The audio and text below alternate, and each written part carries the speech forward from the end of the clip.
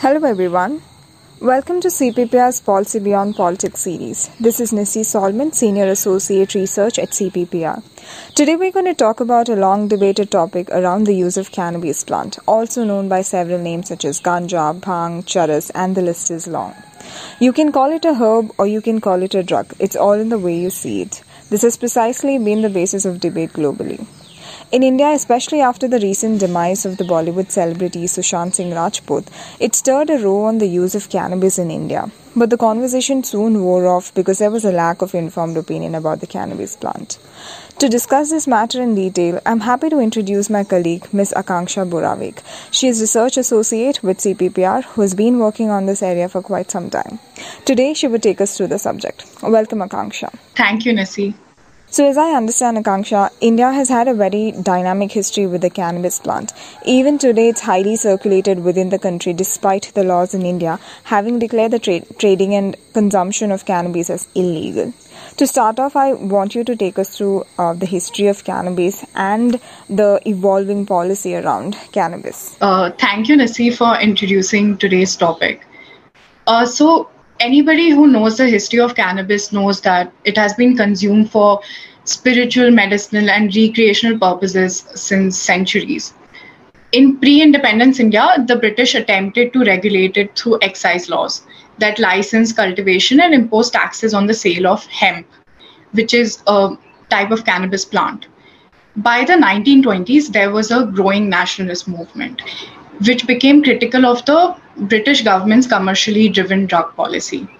So Indian leaders started distancing themselves from traditional use of cannabis, and eradicating drugs became a very important policy goal for the government.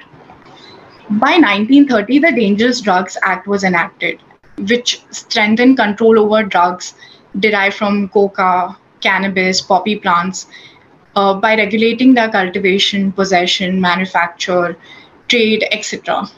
But at this point, there were no offenses attached to cannabis or to drug consumption.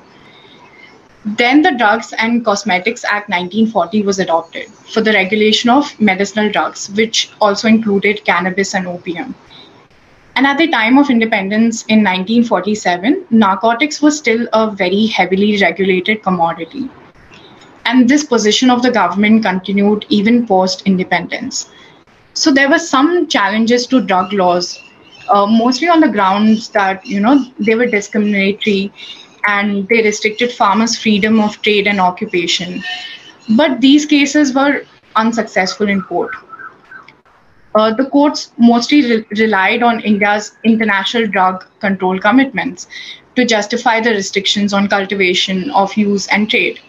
And this prohibitionist kind of sentiment continued. And it became even more robust when the Constitution was first formed. Article 47 of the Constitution, in fact, states that the state shall endeavor to bring about prohibition of the consumption, except for medicinal purposes of intoxicating drinks and of drugs which are injurious to health.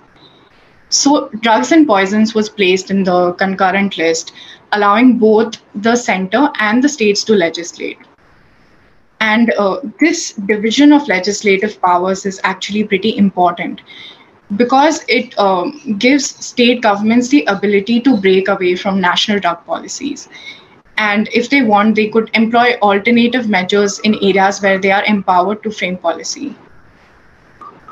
Thereafter, the Narcotic Drugs and Psychotropic Substances Act, which is the NDPS Act, was drafted and passed by the Parliament in 1985. And this essentially criminalized the possession and consumption of drugs, including cannabis. So the NDPS Act prohibits cultivation, production, possession, purchase, trade, use, and consumption of narcotic drugs and psychotropic substances, except for medical and scientific purposes in accordance with the law. If I may stop there, you said that the NDPS Act permits certain uses of the plant, but the heavy regulation of cultivation and the stigma also meant that it fell out of favor.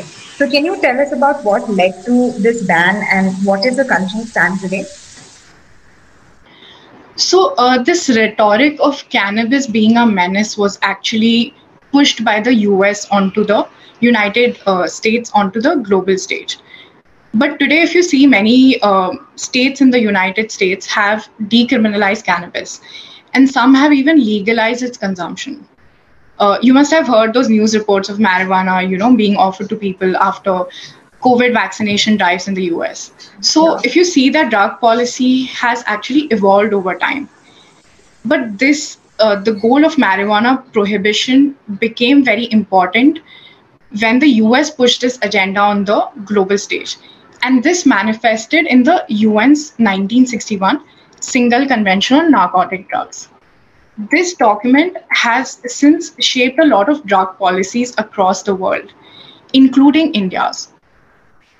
It classified cannabis as a Schedule 4 substance, a category that is reserved for the most dangerous drugs, and which also includes drugs like heroin.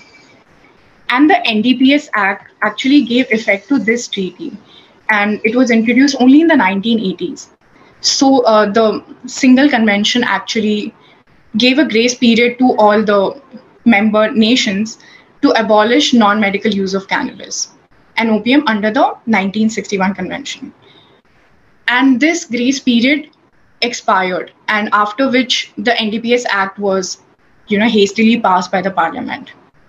In fact, India took a lot of issue with this stance against cannabis at the 1961 Convention, which is why in the NDPS Act, the government included clauses that made exceptions for industrial and horticultural use.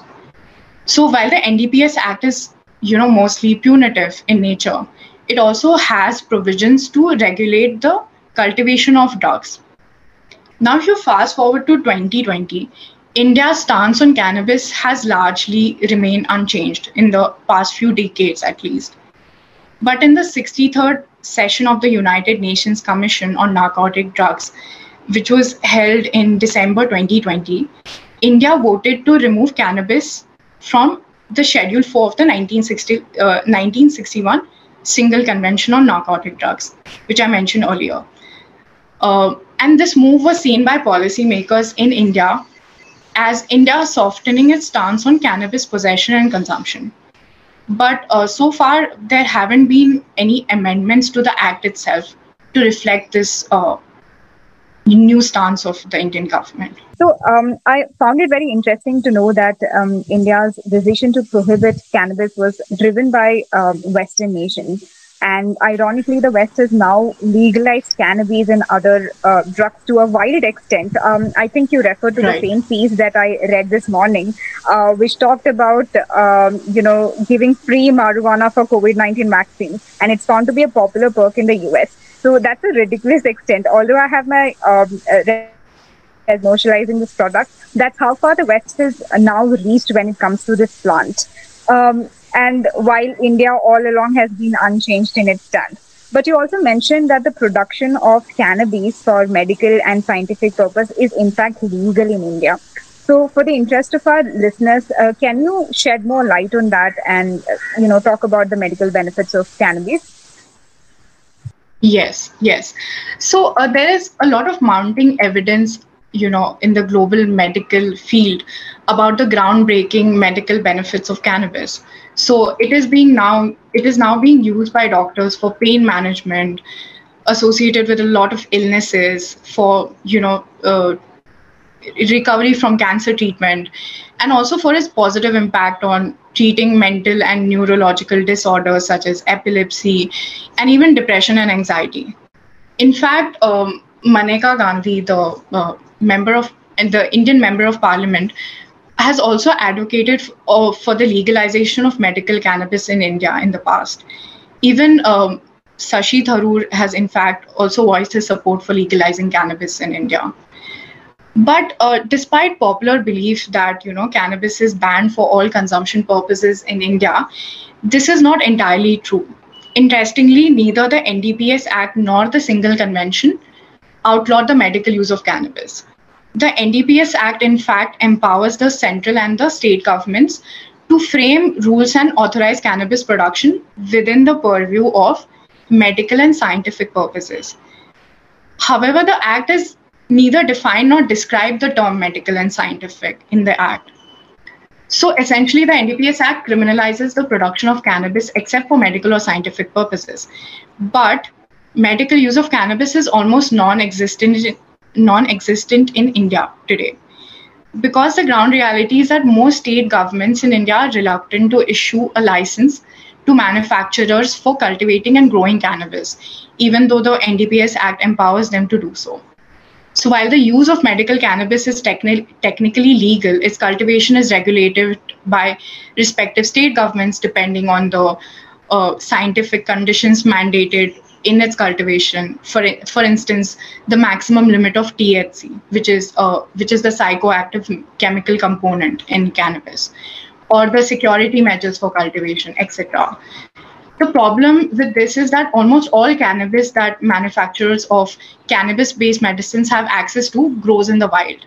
So with little to no human intervention, there is very little scope for quality control or standardization of cannabis, which is essential to manufacture a cannabis-based medicine.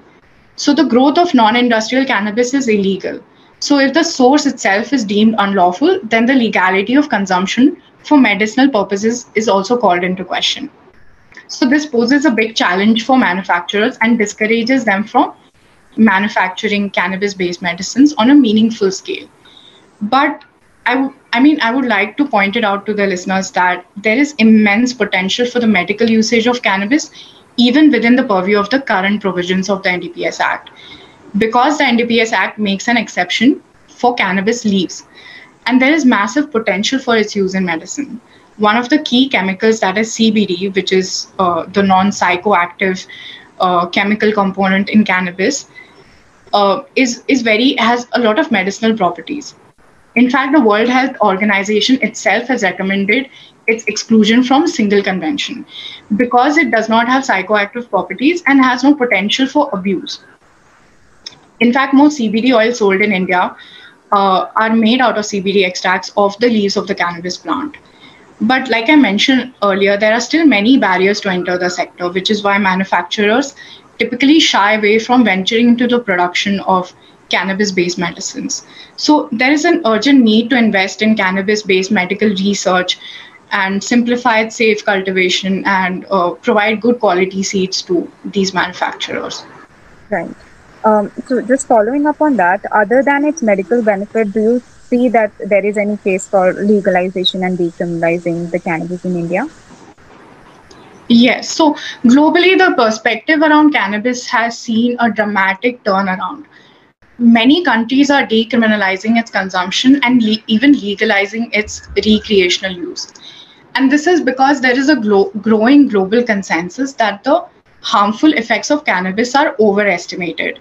Moreover, like doctors now even believe that alcohol and tobacco are even more dangerous than cannabis. So this has forced governments around the world to shift focus from criminalization to progressive public health policies that focus on harm reduction. Many US states in particular are realizing that the war on drugs that they had going for decades is actually quite ineffective in curbing widespread consumption, and also ties of illegal cannabis trade with organized crime. So this war on drugs has resulted in very harmful consequences, which include and are not limited to illegal trafficking, adulteration of drugs, increased violence and brutality, stigmatization, and the rise of a black market for drugs. For instance, take the US. When drugs are banned in the US, Mexican cartels take up cultivation and smuggle drugs into the country. And the Drug Enforcement Agency in US has an efficiency rate of less than 1%. So the rationale for a drug policy that bans the consumption of cannabis is entirely bulldozed by the fact that drugs are highly price inelastic. So in the absence of a legal market in India, cannabis cultivation and distribution is undertaken by illegal entities who make billions of dollars of drug trafficking. And you can't successfully control it on the supply side. Demand remains largely unaffected and supply continues. So in India, there is illegal production on a massive scale, and often unregulated materials are used. Many countries are also realizing that their drug laws are extremely harsh and do not really solve the core problem. For instance, India has included the death penalty for certain repeat crimes involving a large quantity of drugs. And this provision actually still stands today, although the range of offenses punishable with death was narrowed in 2001. But the death penalty is still included as a provision in the NDPS Act. So the severe fallout from the ban on drugs is actually made worse by the poor enforcement rate that I was mentioning earlier. And this calls into question the efficacy of the law and even the primary purpose. And evidence from India supports this claim. So there was a 2019 study called the National Survey on Extent and Pattern of Substance Abuse in India by the Ministry of Social Justice and Empowerment. And it pegged the number of cannabis users in the country at 3 crores. But if you look at the National Crime Records Bureau, only 1,45,000 something people were prosecuted under the NDPS Act in 2019, while 45,000 were charged for possession of drugs for personal consumption, and some 27,000 were charged for possession for trafficking. So this is an enforcement rate of 0.5% or lower. So the law's efficacy is very poor.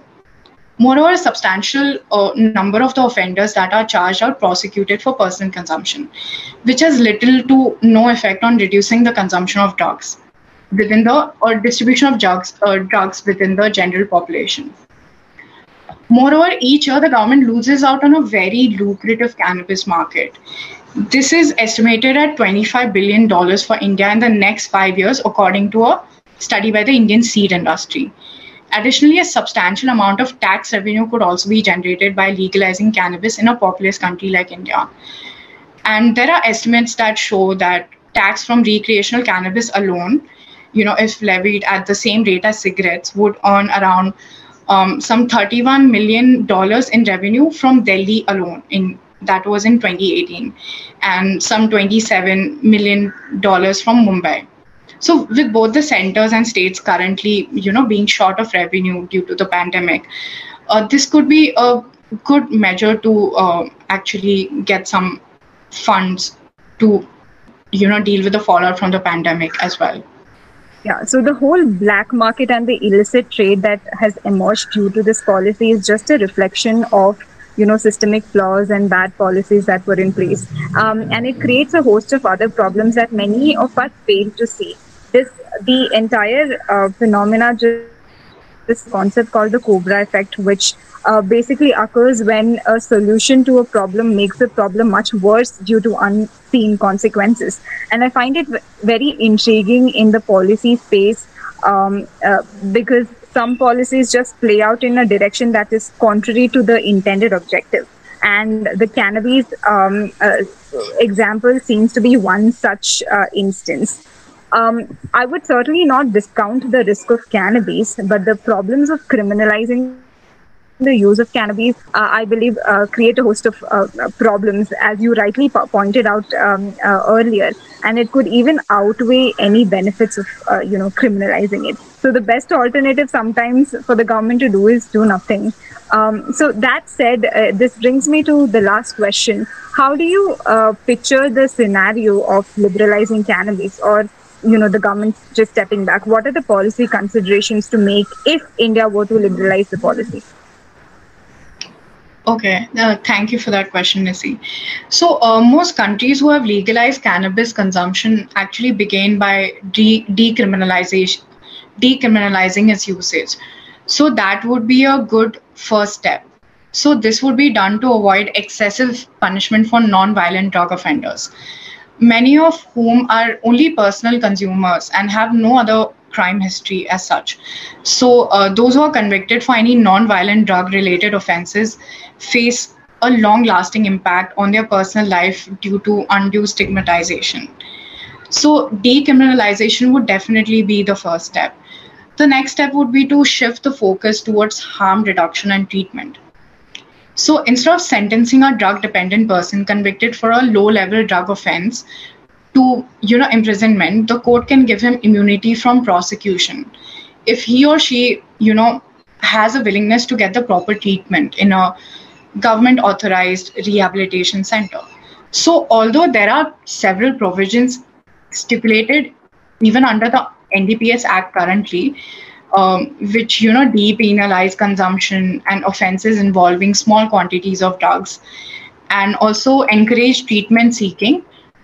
To date, very few people have benefited from these provisions because they are not implemented properly on the ground.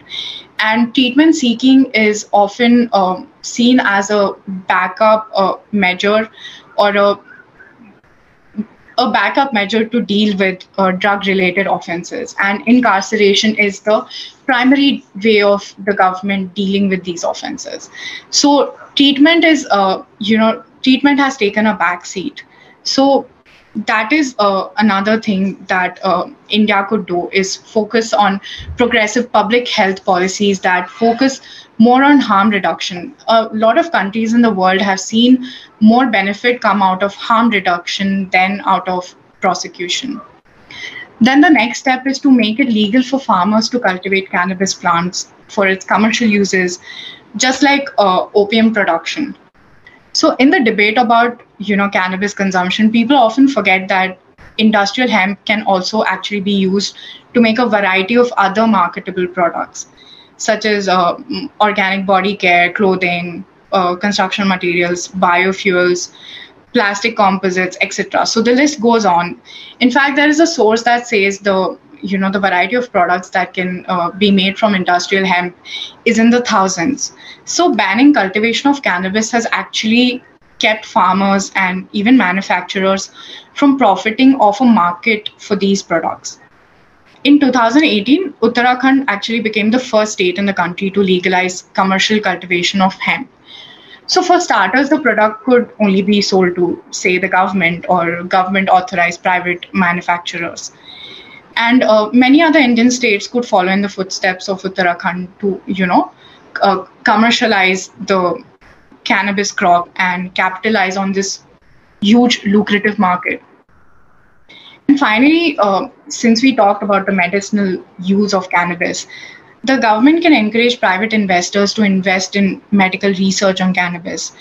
To do this successfully, the government authorities will have to make efforts to, build and manage a good seed bank that has good quality seeds to supply to domestic investors. Because currently, this is absent. Most of the cannabis that manufacturers have access to grows in the wild, which is does not meet the quality standards.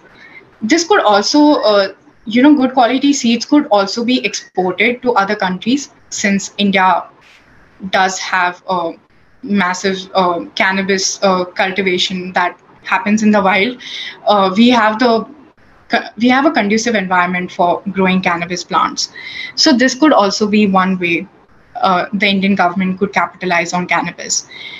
For all this to happen, Indian states will have to draft the necessary rules and regulations that will allow cultivation of cannabis for commercial and medicinal purposes through licensing. Now, coming to recreational use, very few countries in the world currently have legalized recreational cannabis. There are quite a few states in the United States and a few other countries, and I feel that India has a long way to go before it legalizes recreational use as well. So until we get to that point, these are some of the strategies that the government could utilize to liberalize its cannabis policy. Thank you, Akansha, for your insights. With that, we would conclude this episode. We hope we would have more such deliberations in your areas of research. Thank you to all our listeners for joining us. You can listen to all our podcasts on our social media account with the hashtag #PolicyBeyondPolitics. For more research and content, please check our website, www.cppr.in, and follow the handle CPPR India on Facebook, LinkedIn, and Twitter. We will see you next time.